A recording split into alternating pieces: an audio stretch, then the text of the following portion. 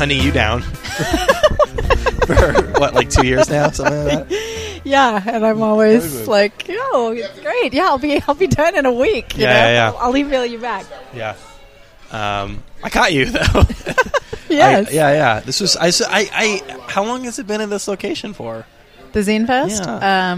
This was its second year there, and before that it was at a bar in Williamsburg. I think the National, maybe. I can't remember the name. The Pete's Candy Store? Is it the same one? No, that's a different one. Fest. Pete's Candy Store is a very little zine festival, like very, friendly. This is friendly too, but this is a big organized guerrilla, and that one is more like a bunch of people hanging out in the garden.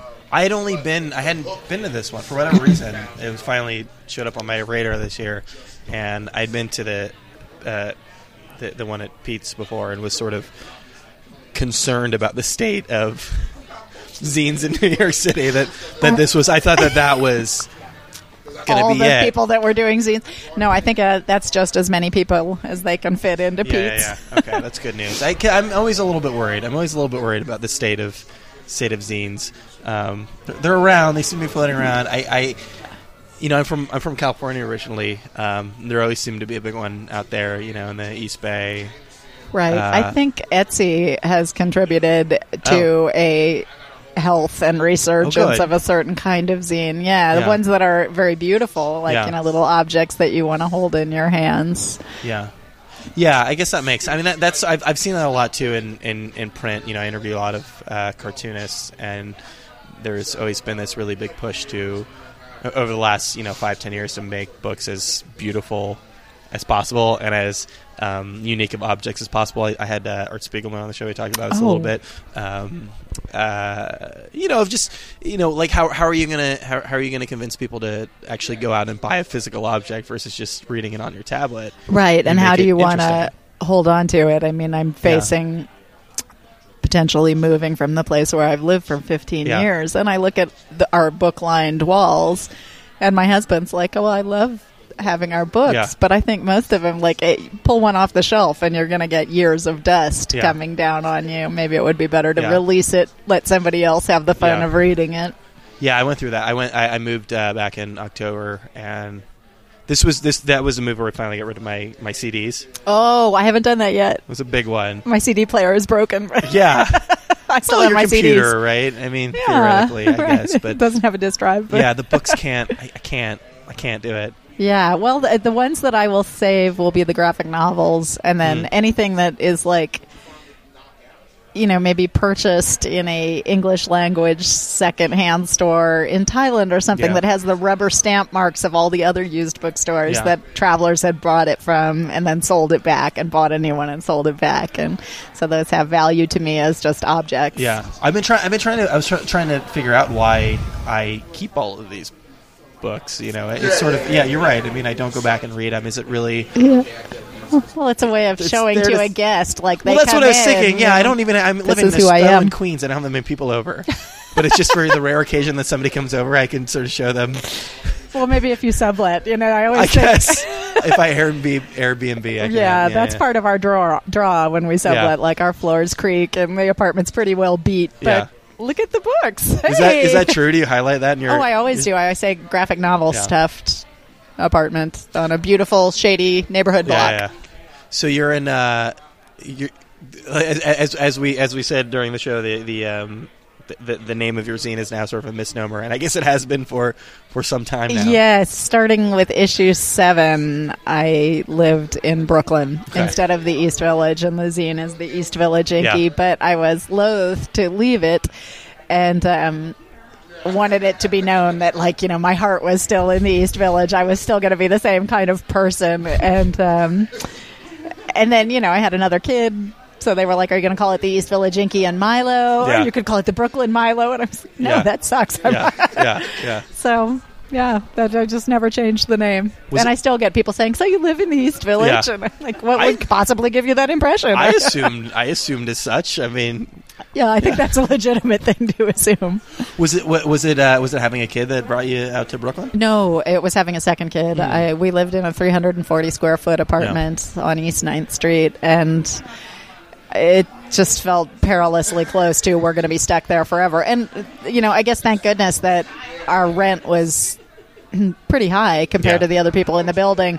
If we had known enough, if a neighbor had just said to us, say, you might want to see what the last guy was paying and you have 90 days to file and see if you can get your rent reduced, then we would have been there forever probably because we would have been paying $400 a month for that apartment. But we didn't. So we moved out to Borum Hill. Like, I have no idea why our landlady rented to us. We didn't tell her that I had a second child on the way. Yeah. That might have been a surprise. And now we live on the top floor of a brownstone with one closet. Every floorboard squeaks. You just wrote Zine Stir at the top of your submission, and she was like, "Yeah, please move too." You'll definitely be paying all your rent checks on time. Yeah, she's a lawyer. I think maybe she wanted to surround herself with bohemian artists, and she got what she paid for. Yeah. How did the zine start? I mean, was it did it start as soon as you moved out to New York? No, the zine started. I used to be a late-night, low-budget actress, and it was a huge part of my identity. I was part of this company called the Neo-Futurists, and we had a hit late-night show called Too Much Light Makes the Baby Go Blind that's still running in Chicago and with different people here in New York. KGB bar, Right. So Greg, my husband, that's how I met him, and he and I moved to New York from Chicago, sort of feeling like, we wanted to try something new. We were happy and successful doing the show in Chicago, but we wanted to push past. So we came out here. You wanted to go somewhere and be unsuccessful there for a little while? Right. And at the last minute, we freaked out thinking our only context for knowing each other is as ensemble members of this show. Like, what if we have nothing in common if we stop doing it?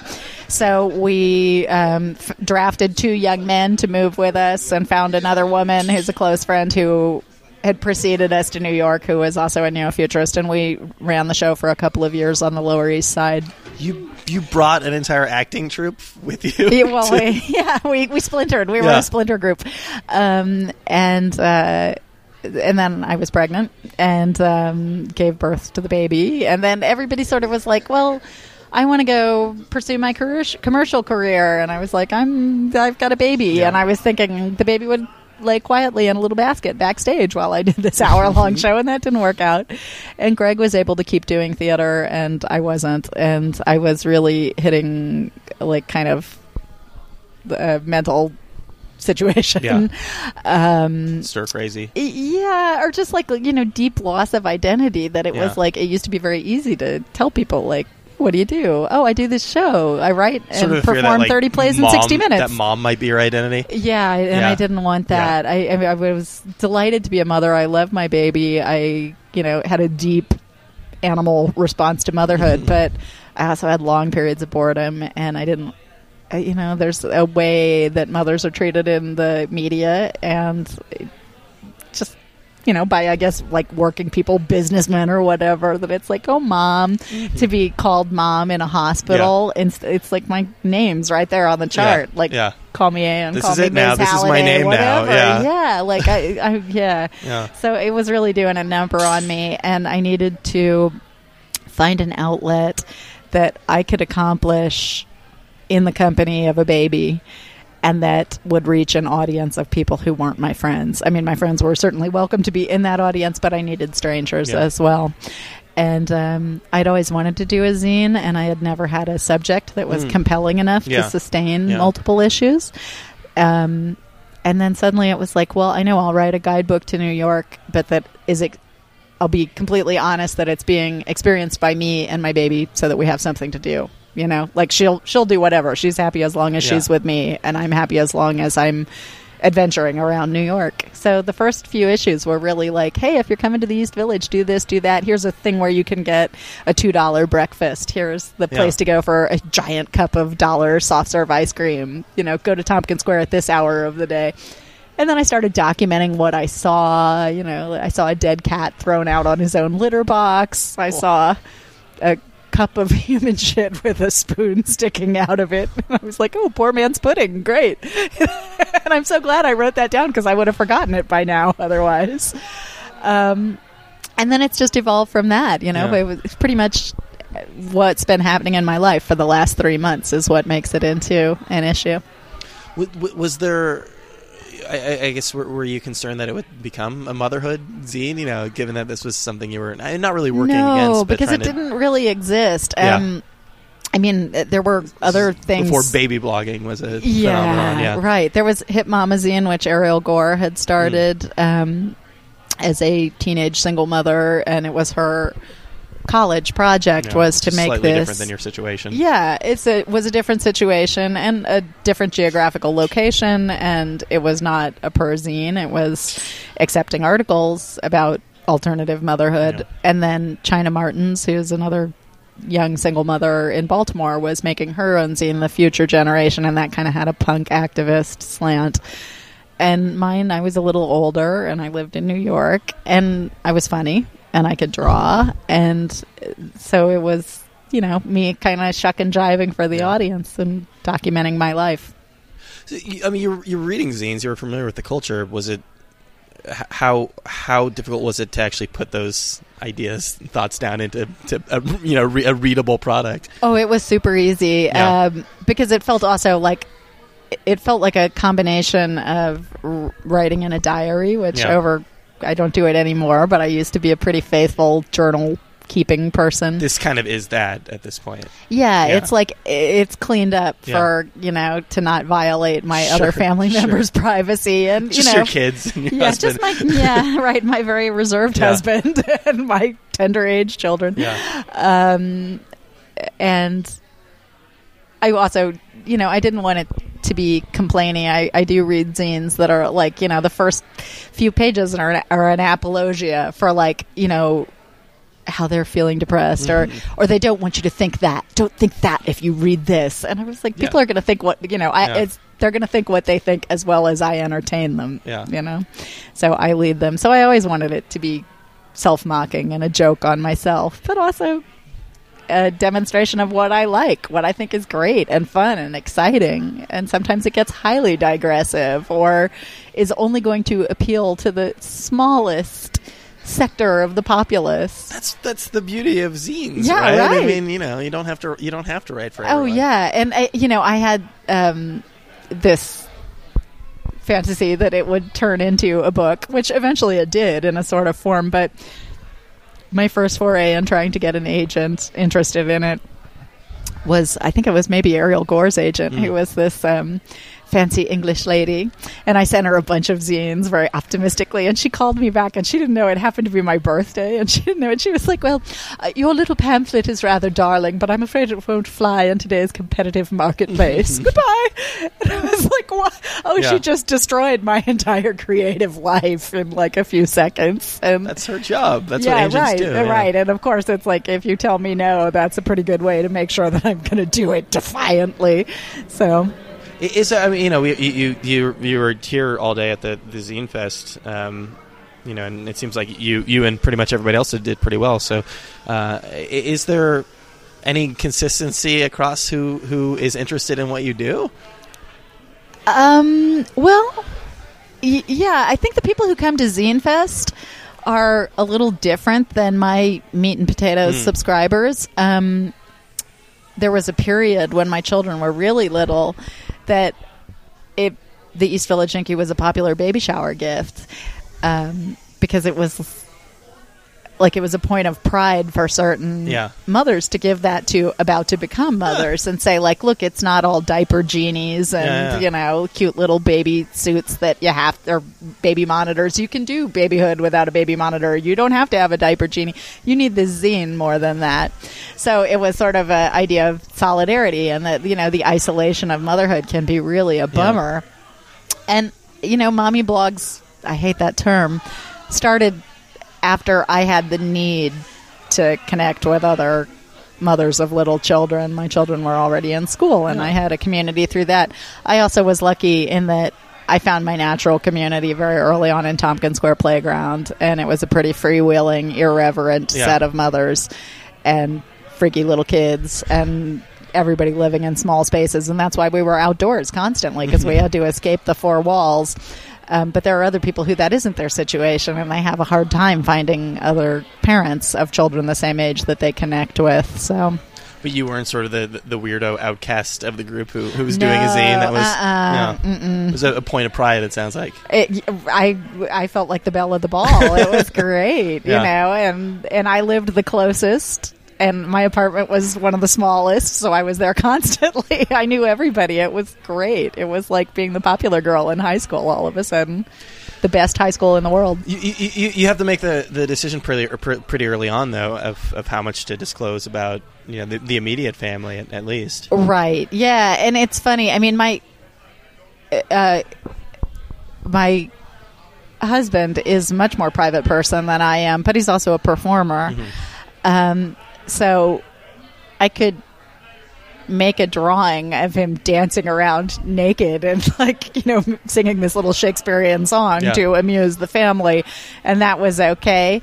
But, you know, it's not like taking a photo or it wasn't a photo, and it was like it was a document of him being a good father, a funny, loose father, and it wasn't saying anything that would make his brother or mother feel uncomfortable. It wasn't me being presumptuous with that. It was like within my own little family, I can, as the mother of that family, decide what's my experience and mine to share. Of course, the children went through a period where they felt or believed that there was nothing sacred. I would talk about anything, and I don't think there was never a point where they were like, stop doing it. If they had said to me, stop doing it, it would have been a hard conversation. It would have been a hard conversation, yeah.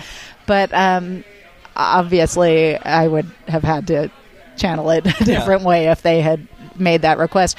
What they didn't know was all the things that didn't go into the zine. Like, there were a lot of things that I didn't talk about. And I would never say anything about another person's child that wasn't cool, I think. You know, it's actually very carefully curated what I say. Yeah. You must have had a few that you know, maybe didn't make you look like the greatest parent in the world. I mean, that has to happen. Yeah. And I mean, that was part of the mission too, was that it's irritating when you have somebody putting themselves forward as the greatest parent in the world. And I think, I mean, I don't read that many mommy blogs, but from what I pick up on the extreme hating of them is that, you know, there probably are women who are just trying to, like, keep the experience positive for themselves. So, you know, maybe you feel more positive about your life if you take a picture of your child in a cute little summer dress and she's eating a nice healthy snack, rather than, you know, 5 minutes ago you could have taken a picture of her wearing a Disney princess nightgown that hasn't been washed in 3 weeks. But you've got the very different experience of, you know, you could put something up there that either you felt didn't reflect well on you, or if, God forbid, it were on the internet, that, you know, however many people felt that it didn't reflect well on you. But you, I mean, one of the nice things about doing a quarterly zine versus putting something on the internet with comments is you don't have to deal with that feedback immediately. Yeah, and also that it is, I mean, even though I handwrite it, there's white out, you know, like I will white out a huge line, and then I have to think, oh, how many words will fit on this white out thing that I can rewrite it. So, you know, I have time to make it edited, and it's not like I just thought of this and then I hit send and then it's out there for everyone to read. And certainly I've had plenty of nasty internet comments, but I've rarely had nasty mail that somebody had to write out and put a stamp on it and find out my address and mail it to me. The worst piece of mail that I ever had, the most critical piece of mail, was said that I was like Charles Dickens and that I sentimentalized childhood. And I was like, wow, that's really mean. They compared me to Charles Dickens. You know, I'll take that. Not because you were feeding your children gruel. Yeah. Well, that too. Yeah. Well, I mean, this is something that's been fascinating to me of late, is the way that people gauge their own success and sort of tend to gauge their success relative to other people. Was there a point where you felt like this is okay, you know, this is doing really well, and this is a good thing for me to keep doing, and this is fulfilling all of the things that I wanted to well fulfill? I think, I mean, I feel like when you do something that you really love, you have a project that you really love and you really believe in it, people tend to respond to it. Yeah. And like you create your own look. And I don't know if I would have all these books, if I would have a career where I can say I'm an author. Like, here's my 7 books that I wrote. I don't know that would have ever happened for me without the East Village Inky. I kept doing it because I loved it, and then suddenly I had enough of a body of work that an agent could look at it and say, like, oh, I've heard of you. I've heard of that.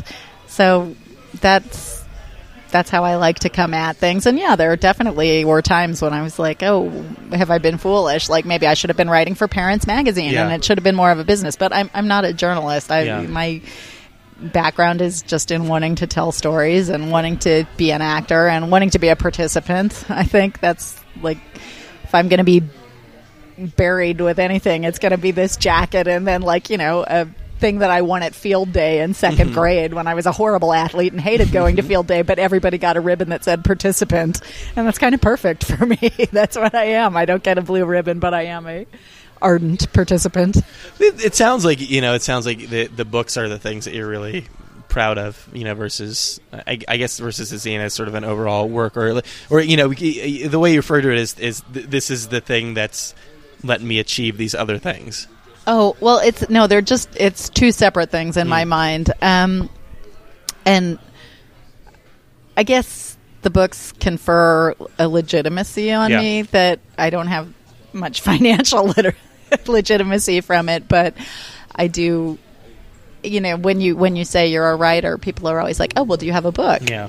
And to be able to say, well, yes, I have 7, actually, you see their face changing of like, oh, I thought she was a mommy blogger, but I guess she's something more. And by saying that, it like suddenly feels like I'm throwing every mommy blogger in the world under the bus. That's not my intention. They all have books now too, though, to be fair. Yeah, good, right. Yeah. There's it's an evergreen topic. Everybody's going to want to read about people having little children when they themselves have little children and are female. But the zine is... It sometimes feels like a millstone around my neck, and in terms of having to put it out quarterly. Yeah, well, the last one took a year to put out, so quarterly, my calendar is stretching to be very un-American. But the zine captures more about my actual life and my actual life with my family than any of the books do, and some of the books are fiction, completely invented characters. So I guess it's just working different muscles, but yeah, the zine feels like, oh, it's a history of a very specific place and time and age, and there is so much that I wouldn't remember and don't remember until I reread the zine, and then it completely comes back. That's interesting. Yeah, you had mentioned something earlier, and we were talking on the walk over here. We were talking about. I think you were spending part of the show was just writing down sort of your family's idiosyncratic sayings, idioms and So you do go back and read? Yeah, I do every now and then, or my husband does too, or the kids do. I'll find one just kind of like laying out, and it's like, oh, well, this find its way to the bathroom. Yeah. Here I am sitting here. Perhaps I'd like to read something. And you sprinkle them throughout the apartment?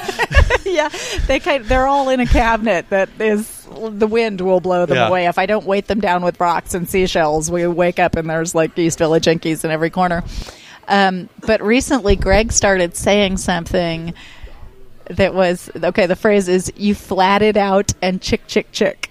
And what it means is like you're offering instructions to someone on how to do something. So it doesn't matter what they're doing. You just come up behind them and say, you flatted out and chick, chick, chick. And it came from me having drawn pictures of Inky, who was, I guess, 4, sitting at our one table. I call it our dining room table, but we don't have a dining room. It's the table at which we dine. Yeah.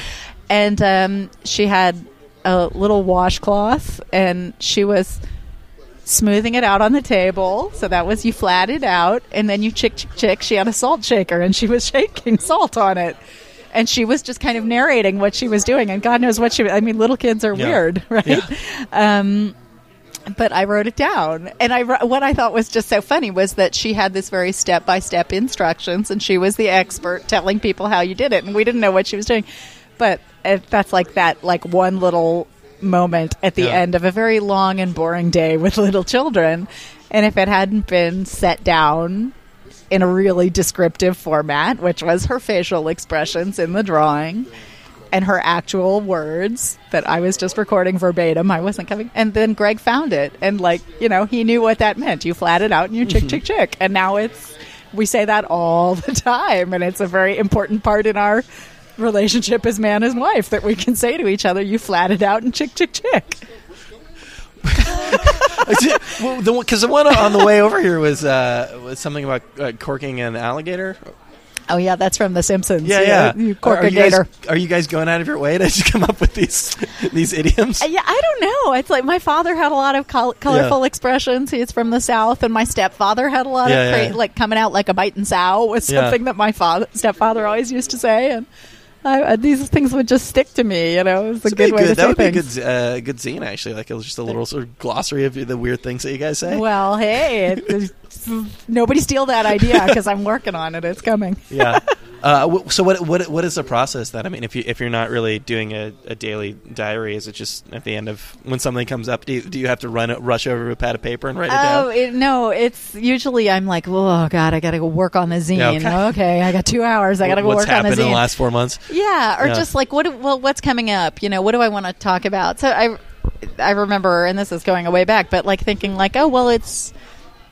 I got a kid's birthday coming up, and I'm thinking a lot about birthdays and birthday parties, and the kids who are going to come are going to expect a goodie bag. So, what were the birthday parties like of my childhood? And my mother used to have this thing that she made where she would get like a little tiny trinket for me to give to the birthday kid, like a ring, a little $2 ring or something, put it in a jewelry box, and then get a roll of crepe paper and wrap that thing like a mummy around this little box, and every now and then you insert a piece of hard candy into the crepe paper and keep rolling so that it's this ball, and then you put your curly ribbon around the ball, and then the kid has to unwrap it, and it takes forever. I mean, it's like kind of an obnoxious present because you're hijacking the birthday party for it to take 10 minutes to unwrap this thing. And just spending $2 on a ring. Right, yeah. It's a way of getting away with that. But it became like, that was like if I was invited to the birthday party, that kid expected that thing. So it never had a name, but I decided in the zine I would call it the Ball of Mystery and Satisfaction. And there was Chris and Kathleen, and Chris was the most popular girl in school, and Kathleen had never had a birthday party, and their birthdays were close, and somehow it worked out one year that the mothers put them together to have a birthday.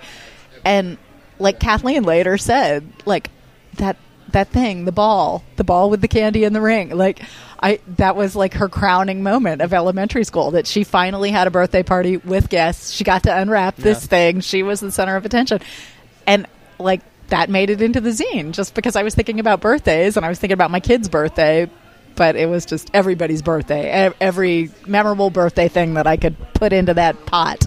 That's interesting. Did your mom kind of express her creativity through motherhood? Was that a big thing for her? My mother was and still is a journalist, and she was a stay-at-home mother until third grade. For me, I'm an only child, and I was so excited when she told me she was going to go back to work at the paper.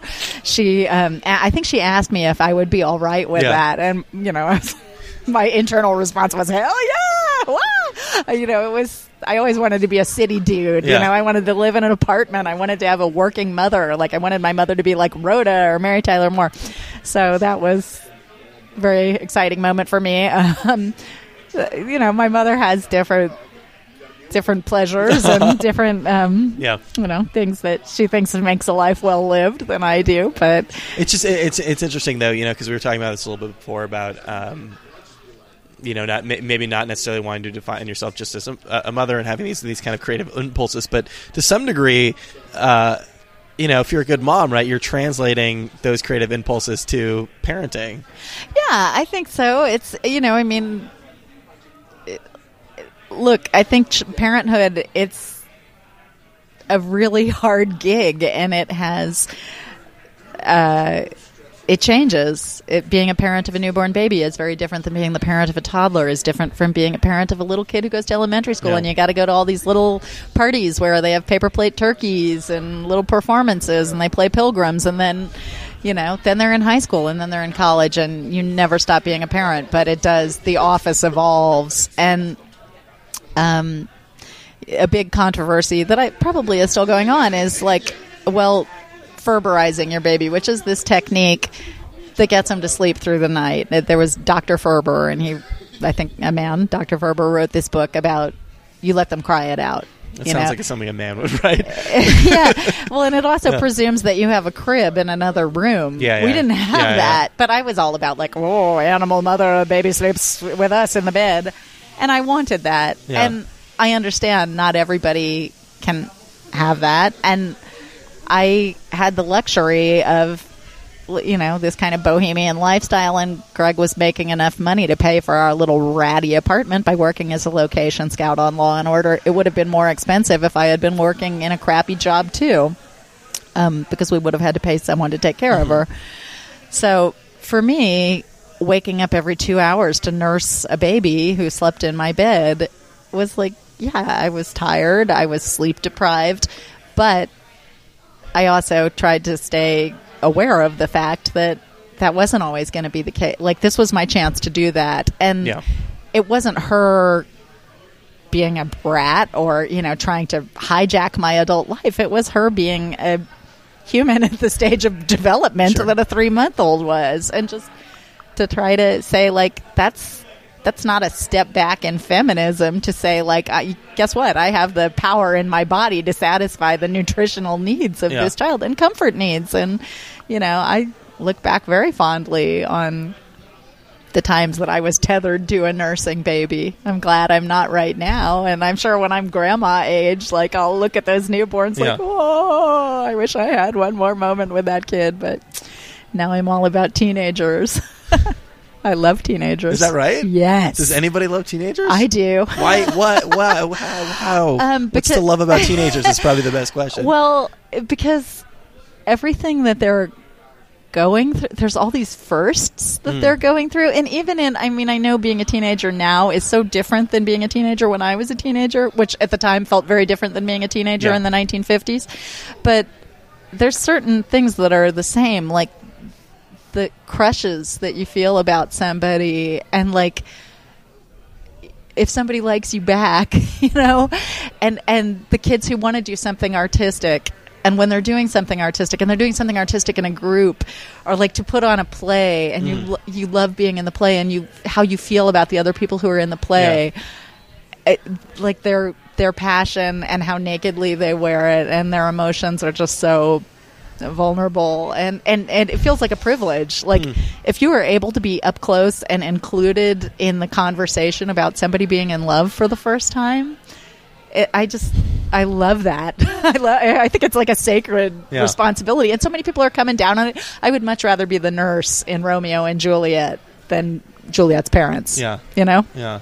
All right. Well, it sounds like you've got the good side of it. I mean, I tend to just think of teenagers as being kind of shitty, all the time. Yeah. Well, even when they're being shitty, it's I've had some people be shitty to my kids, and probably my kids have been shitty to some other people when I wasn't there to see it, or a little bit when I was there to see it. And you understand why they were doing it, and you kind of forgive them. It is probably freeing to forgive people for behaving in a way that if it had been you when you were a teenager, it was the worst thing. Sure. Somebody treated you that way, and it did a number on you, and you're still getting over it. But then everything you is see, the end of the world but you now can see why they do it and have a little sympathy for the meanies too. So are you a little more freed up now to work on things? Sort of. This last year has been a hard one because not in terms of anybody dying or having a health problem or splitting up or anything like that, but one kid applying to college, and difficult to apply to college and look at them all and fill out all the applications, and anytime I have to do anything online, it's just it's digital, can't we just mail it in? And then my younger child who I've homeschooled for 3 years, is going to go to high school.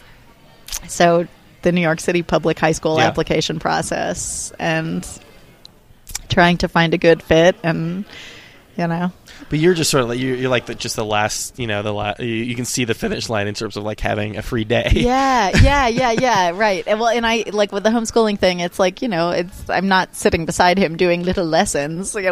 Sometimes I am. We both love history, so there are times when we sit on the couch and like look up websites about World War I and discuss it and go through it in chronological order. And I feel proud that we probably know a lot more about World War I than most school kids do. And that he listens to like that. Sometimes that's his guilty pleasure. We're like, what's he doing in there? He's got the computer in front of him and his headphones on, and it's like, oh, he's listening to Dan Carlin's Hardcore History podcast. Like, what a vice to have. God, I wish I was more interested in history when I like now. I love it. I was the same. I was. Oh, and I had a good history teacher, and I just could not be bothered. And it was, It felt like this general did this on this date at this battlefield, and I was not interested. Now I am interested because I'm interested in the human stories. So this is my do-over, and that is what's great about homeschooling is, he's learning it, and I'm learning it too. I get to frame the way we learn it, but I'm learning it alongside him. But he has a great group of kids who are fellow homeschoolers all over New York City, all the 5 boroughs represented. And I did theater with them, and I did weird theater with them, and it was great. And I was up close with the teenagers the way I like to be. And it was really fun. It was really fun for me to be doing theater and sharing what I learned and stuff that I didn't learn until after I graduated from college. And they're just so and they think I'm a genius, because they don't know. But there are other people who do this too. They think I'm inventing it for them. How did homeschooling happen? Well, it was just kind of a life rolling along and happening in unexpected ways. But our Inky had gone to this flavor of the month middle school in the East Village that everybody was excited about, and she never really had a great time there. She's very good at saving face, and around 8th grade, which is the final year of middle school here in New York City, and I guess everywhere, we found out that it hadn't been a good experience, and we found out the depths in which it hadn't been a good experience. And we reached out to teachers and administrators who'd been very happy to communicate with us when they needed somebody to donate 40 pairs of scissors or yoga mats or come in and volunteer at the school. And then suddenly it was radio silence. And I understood they're busy, but it's like, when you email somebody and say like, my kid's crying every night, and then wakes up and says, please don't make me go to school, and this is not her, and she's not a drama queen, and like, could you just do you have any insights into what's happening? Or if it's a bad day, could you maybe, like, if you eat lunch at your desk, could you maybe invite her to eat with you, or try to foment a friendship with another child who might be in the same boat? And so I was like, okay, screw that school, they don't get their mitts on another kid of mine. And we had blithely assumed that he would follow her there, and they had blithely assured us that he would be accepted. So we had to scramble at the last minute, and he went to a different public school, and it was, a fine school. I think each school begins to have a mission, whether or not they want it, and this school's, which was a fairly new school, its mission became clear that what it was, its primary thing that it was doing, in addition to teaching kids general education, was to sort of give a leg up to kids from the projects. And it's such a New York City thing, right? That they all have their own, this might not make sense to anybody outside of New York. But so he had a couple friends there. He doesn't like hip hop, he doesn't like, and that was the dominant culture and paradigm. But it was more like, he had a couple of good friends, so that's really all you need, I think, and that he would have been okay. But he also hated to write, and at first when he was little, we were like, oh, well, he's in opposition to his parents. He's trying to carve out his own scene, and his sister loves to write and writes for amusement. That's her vice.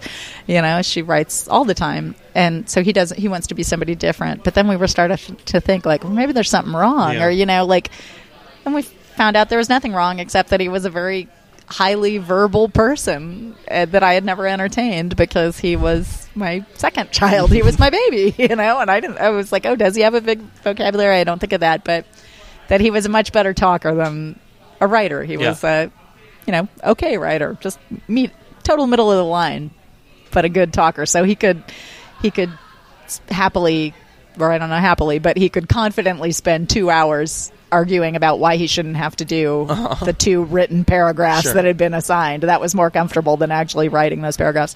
So I also knew that I couldn't expect an entire New York City public school English class to grind to a halt while they figured out how to cater to my child who didn't want to write. That wasn't fair to the whole community. And I can't stand parents that come in and, demand this a la carte service for their child without thinking of the whole group. Who are the people that are in that classroom? And everybody needs to be served. So how can it accommodate everybody? And I knew what I needed was going to be something more specialized. And I had said to him after the situation with his sister and knowing that our middle school thing was a bit of a scramble for him, do you want to be homeschooled? And he said no. And then the first day of middle school, as we were on our way to middle school, he's like, I think I've changed my mind. I think I would like to be homeschooled. And I was like, you need to give me a little more notice. Sure. So we started in 7th grade. And, and now, my one stipulation was you got to find something to write. There has to be a ongoing writing assignment. It can be whatever you want, but it has to be. And so we settled on it being a blog, The Graphic Novelologist, where he reviews graphic novels, which is what he loves to read. And, he has a very cruel, exacting editor who's me. He doesn't get to press publish until this bitch editor signs off on it. But I was thinking, hey, he's got this is pretty good service. Maybe I should teach in a private school. He's learning a lot about writing from me. You could run a little blog factory. Yeah, I could. I could be a tutor and charge top dollar to every, elite public private schooler here. But, I wouldn't say, does he love to write? No, but can he? And has he, he won can I do a little parental bragging? That he won a silver national medal in the Scholastic Art and Writing Awards for a play that he wrote. And it was his own idea, and he worked on it, and a teenage boy who was the assistant in his homeschool playwriting class helped him to shape it, and I helped him a little, and his father helped him. And it's about this kid at the dawn or the ending of the Mongol Empire, and he gets thrown in prison for stealing food, and he has this dialogue with this cockroach, and the cockroach knows everything about Genghis Khan, which Milo knows everything about Genghis Khan because he listens to hardcore history. And he had the satisfaction of writing this thing on his own, and it got submitted to a contest, and he won all the way up the ladder. So that's pretty good for a kid who was like, I hate writing and I can't do it. I'm so fascinated by homeschooling as somebody who's been in public school his entire life. A lot of people are. Where do you start? Well, you start. You're full of ideas, and you read some books, and you. It's different by state to state. Here in New York City, it's pretty regimented. In terms of you have to file quarterly and tell them what you're doing. Tell the Board of Ed what you're doing, and give them a curriculum plan. You don't, I think, have to stick to your plan, but you do have to show that you're doing something. And I was like, oh, this is such a drag, because I had heard it's the hardest. New York is hard it's hard to be a massage therapist also here in New York. But a younger friend who is a educator in Oregon, I was complaining about it before we started, and she's like, well, actually, Anne, that's good, because it makes sure that you're in compliance. Yeah. And I was like, that's true. Make that sure actually is good. Yeah. And that you're that you have some sort of, I don't even know that you have a plan, but that you have thought. You have commitment to the idea that you're doing this, and that this kid is learning because of you. So you start, and you have all your glorious ideals of how wonderful it's going to be and all the things you're going to do and all the museums you're going to go to and and you're going to do nature drawing and, And then the second day you cry and you think you've made a horrible mistake. I'm very glad to hear that pretty much everybody goes through this because I definitely did. This is once the lessons have already begun or once you're just sort of realizing the logistics of it all. Yes, that it's like your fantasy is not going to ever align with reality. Yeah. But then I think for us, like the first 3 weeks felt like bad improvisation and like, have I made a mistake? Yeah. And this kid is looking to me like, okay, figure it out. And, we live across the street from the elementary school that he'd gone to. So every day at school time, when you hear these happy sounding kids, whether or not they're happy, they're laughing, they're calling to each other. They have other kids around. But we were lucky in that I signed him up for this improvisation class at Symphony Space. And I had previously signed him up for a class that studied history, which he likes, through musical theater, which his father wrote a musical that got some attention at the New York Historical Society, which I like, museum, participating in museum culture in the city where we live. And he didn't like that class. And he was like, it's too much like public school, which I think he thought like that was using my language to like turn it back on me of like, I don't want to do this thing. What he really meant was, I don't want to do this thing at all. But he was like, if I tag saying like, it's too much like public school, you, the newly minted homeschooler, who everything about homeschooler is great, you'll let me out of this. But I had paid $200, so he had to do it. He had to go to all the classes. But he was telling me, this is a bust. You thought this would be great. It's a bust. So I learned with the improv class, sign him up for it, but don't pay for the whole amount up front. Like say, can he take a sample? The teacher said, yeah, he can take a sample. The day of the sample, something happened. He did something and he was busted doing it, and it was a bad day, and a day when I had to kind of come down as the disciplinarian, and there were tears. And, as a performer, what is worse than doing improv when you're crying? Watching improv while somebody's crying. Yeah, and I've done that too, and it's awful. And I was like, now I'm going to do that to my child. And he was punished. He knew he was busted. He was punishing himself worse than I ever could. But I had paid for that one class, and I didn't want to be the mother who said, like, well, he doesn't feel like going today, so maybe he could go another day. I didn't want to be that coddling mother. So off he went. He came out all smiles. He loved it. He had met some kids he liked for the first time, finally. And these kids were nice to him because they'd been doing improv together. They were, he was included. And then after that, he went back the next week. And he came out saying, like, oh, there's some other kids in there, and they're doing a production of Oliver, and they want me to be in it. I was like, do you want to be in that? He had always stood in opposition to writing and to doing theater, even though he did theater with us. And that was was rebelling against it. But he wanted to. And then it was like, all those kids from Oliver became his core unit of friends. And their parents became my core unit of friends. And then, more kids were brought into the fold. So that was what made the difference. That would be the chief concern over anything else that would trump anything educational. Is just the worry that like my kid's going to be weird. He's going to be a weirdo outcast, right? And that is everybody's question. I mean, anybody who has never had a personal experience of homeschooling, that is their number one question. It was mine before I started it. It's like, what about socialization? Yeah. And I guess that's a valid question because there are some homeschooled kids. Even here in New York, some weirdos. Yeah, and like particularly if they live in an isolated pace, it is like, well, is this the parent inflicting their view on a child and separating them from the herd and not letting them join any herd? But here it was like, when I look back at my own education, and I went to a very, I wouldn't say fancy, but the kids who went to this school got into good colleges and, it was considered a very good traditional education. And then I went to Northwestern. And what I remember are mostly social interactions and teachers that I liked. But also elementary school, too. It's like I was taught a ton about science and math and history, and it just went totally through me. But I remember some stories, and that's how I learned. The liberal arts is about. That's. I guess. So, and he wasn't. I mean, homeschooling too. It can accommodate all sorts of kids. Like, is Milo the kind of kid who like takes a computer apart for fun? No, not at all. Never. But he's managed to do some really interesting, cool things, and it'll be fun when he's an adult to see what does he remember, what worked, what didn't, what felt improvisational in a bad way, what was a great godsend. We'll find out. So you're still doing, I mean, you mentioned that you're still doing improv over at the church we were just at. Yeah. So you've still got a little bit of a theater. Oh, huge. Life, I have a huge desire to be back on stage, and working with the kids has ignited that. And I was teaching a group of homeschooled teenage girls how to do improv.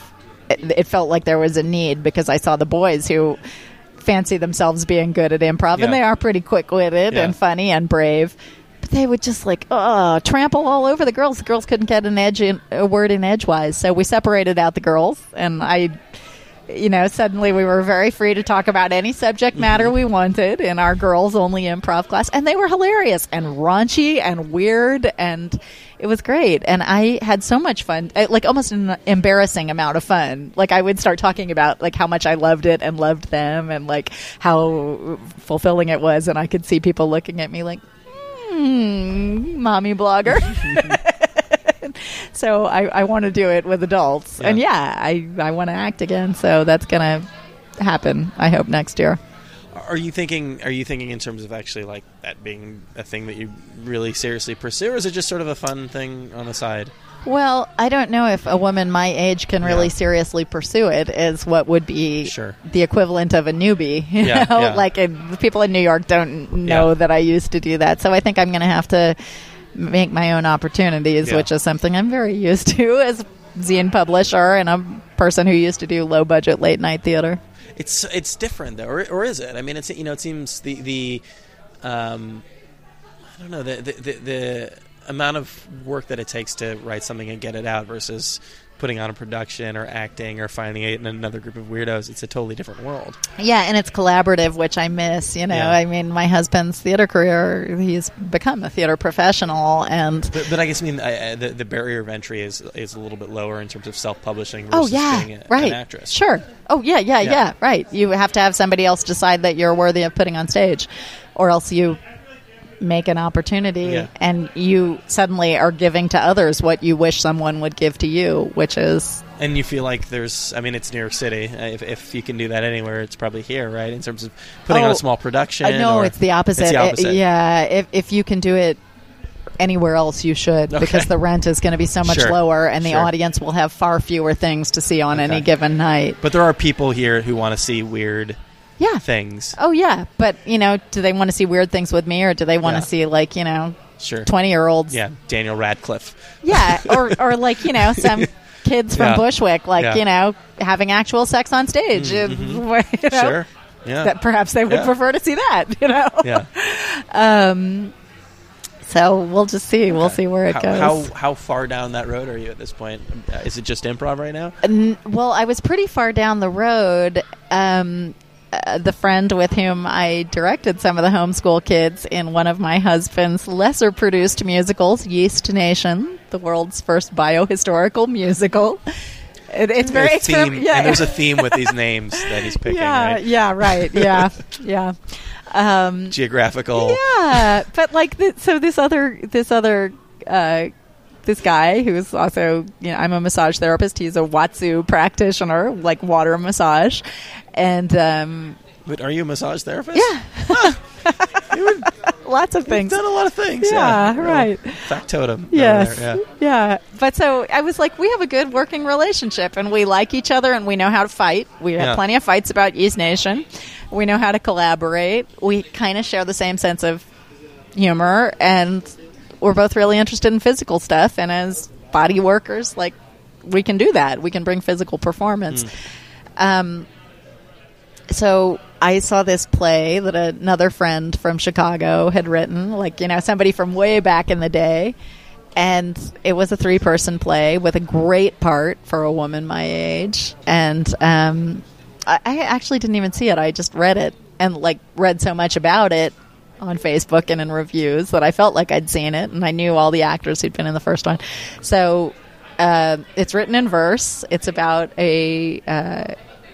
pair of university professors, And they're so overcome by the poetry of William Blake, which they both teach, that they strip off their clothes and have sex on the green of the university and are witnessed by all these students and the president of the university, who forces them to apologize. So the play takes the form of 2 lectures, his and hers, where they're allegedly going to apologize to the students, and do they or don't they? And what is but this? None of the aforementioned Bushwick kids having sex is necessarily happening. Right. Hey, us too. But so anyway, so the long and the short of it is, like, we were all set to do this, and I was very well memorized on this play that's entirely written in verse, by the way. Very good for my aging brain to try to memorize this. And the original cast got invited to perform in a festival here in New York the same month, even the same week that my friend and I got invited to do another festival. So it just felt like, at this age, I would rather preserve friendships and bow out. And even though the playwright was saying, oh, it's great, if three performances, 3 productions of the same play, that's just going to be great for everybody. And I think he's the only person who feels that way. So we bowed out of it, and we'll figure out something else to do. This might be kind of a hard question, though, and you mentioned your age a few times abstractly with regards to what sort of opportunities you can and can't have. I mean, are there regrets as far as that you weren't able to do everything you wanted to do creatively, when you might have been in your prime in some form or other? Yeah, sure, of course. Yeah. But I have a feeling like, get back to me on that, like, knock on my coffin lid, like when my body's still warm. I will meet you there. I will meet you at your funeral. Yeah, let's Thank do this. You. And then let's see what I regret, because my life has been very rich in terms of family, and in terms of being, it's like, nasty internet commenters aside, there's also good internet commenters and Facebook friends that I don't know, and things who are like, oh, that's so cool that you do the Mermaid Parade in Coney Island every year. That's so weird. I wish where I lived we could do something like that. Good for you, And I think, good for me. My life has lots of moments like that, and also lots of mundane, boring, pesky, irritating, disappointing moments, the way everybody's life has. It's like, having gone to Northwestern, I see people who got really famous. Yeah. My boyfriend from college is a juggernaut of fame, and couldn't have happened to a nicer guy, but also like, wow, didn't happen to me. And he pursued it, and I didn't. And it's, you do wonder, like, what if? But also, I don't know, harder for girls, like, who knows? Yeah. I did what I wanted, and certain doors closed to me, and I didn't know that was happening. And others, I couldn't be bothered to knock on them. I wouldn't be dressed the proper way that would, if somebody had opened the door, they would have slammed it back in my face, because they said, you're not ready to play in our casino. I can see the way you're dressed. I'm just, I'm sort of, realizing of late just the horrible game of comparing yourself to other people fame-wise. Ooh, it's poison. Especially when you're when you're lucky enough to be in a position where you're surrounded by yourself with smart and creative people, so of course they're going to have success. Yeah, right. But it's hard. It's hard not to. It's hard not to see somebody doing what you do and having more success with it. Sure, and it's there's luck, and I think like our family has really benefited from the luck. That Greg, who's a very talented writer, wrote Urinetown, and we're lucky that our theater company in New York and our theater company in Chicago, our old theater company in Chicago, didn't want to do it. He sent it to him. Sure, they would want to do it. They didn't want to do it. They wouldn't put it on their season. All these other theaters rejected it outright. Yeah. I mean, would you want to do a play with that title? Remember, I think it was playing when I moved to New York, or at least thereabout, and I just remember seeing the taxi cab ads and being very put off by it. Yeah, and it's like, what kind of obnoxious... But there are so many other talented playwrights and ambitious young people, or people just out of college, who are like... those people, that guy who were Urinetown, he hit the top of the game. So for us, does it feel like easy street? No, not at all. It feels like constant struggle and toil. But there's other people who would be plenty happy to be where we are. There are plenty of people who would be happy to have their zine mentioned in an article about zines because I've been doing it a long time. So, there's everything in life.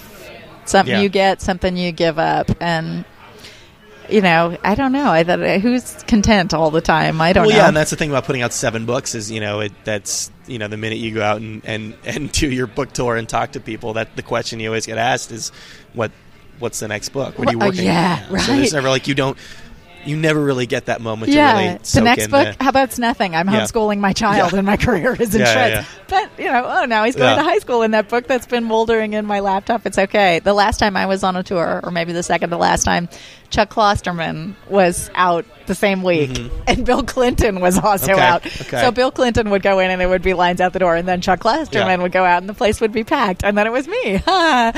But Chuck Klosterman lives in the neighborhood now, and I was standing in the butcher shop beside this bearded man, and he had a little pin on his pea coat with Led Zeppelin, and I was like, is that Led Zeppelin? And he said yes, and I was like, are you Chuck Klosterman? And he was like, yes, I am.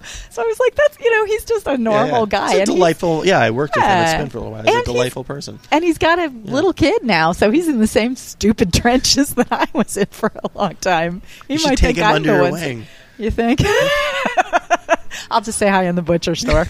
I saw him on a date with his wife a month ago and decided not to say hi. Like, let's let them have their little bubble away from their child. There you go. That was Anne Halliday. What a fun conversation. And I don't know if this came across from the joy or maybe the relief in my voice that we were finally able to do that. That conversation was about 3 or 4 years in the making, which I'm pretty sure, I could be wrong, but I'm pretty sure that qualifies it as the longest it's taken me to track down somebody to get them on the show, particularly somebody that lives in the same city as me. That's a crazy part about it all. I've known about her zine for a number of years. I've seen it and picked it up all over town. I think initially recommended to me by my friend Alex, who used to run the comic book shop Rocket Ship in Brooklyn. But like 2 or 3 years ago, I ran into her at this small zine fest they have at Pete's Candy Shop in Brooklyn, and tried to get her to do the show for whatever reason. I think I just didn't maybe have. It almost certainly was on me. I think I didn't have my recording equipment on me that day, and then. Just like over the course of a couple of years, things never really worked out. And then I noticed Brooklyn Zine Fest, the big Brooklyn Zine Fest, was happening a couple months ago, and I tracked her down, and we sat down and we're finally able to do it. And I'm glad we did, because that was a super fascinating conversation. Highly recommend the East Village Inky. It's super easy to get if you're here in New York City. It's pretty easy to get if you have an internet connection and a mailing address. So certainly check that out. She's written a number of books as well. And if you see her at a zine show, say hi. She's very, very, very fascinating, very interesting to talk to. So thanks so much to Anne for finally getting in the same place as me at the same time. I'm glad that we were able to have that conversation. Thanks to Brian, as always, for editing this thing together. Thanks to you guys for listening. If you like the show, give us some feedback on iTunes. Rate us over there. You can send us an email. It's rowildcast@gmail.com. Follow us on Tumblr. That's rowildcast.tumblr.com. What else can you have? We have a Facebook thing now, which I'm trying to get better at. I started a new job about 3.5 weeks ago and have just been so terrible at updating the Facebook page, but I'm trying to get better. But the Tumblr page, absolutely. Check that out. What else can you do?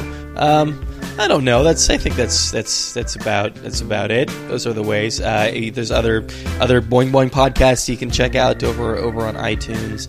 Lots of good shows over there. But stick around. That's a thing. You can subscribe to our show, and you can listen to us just about this time next week with another episode of RIYL.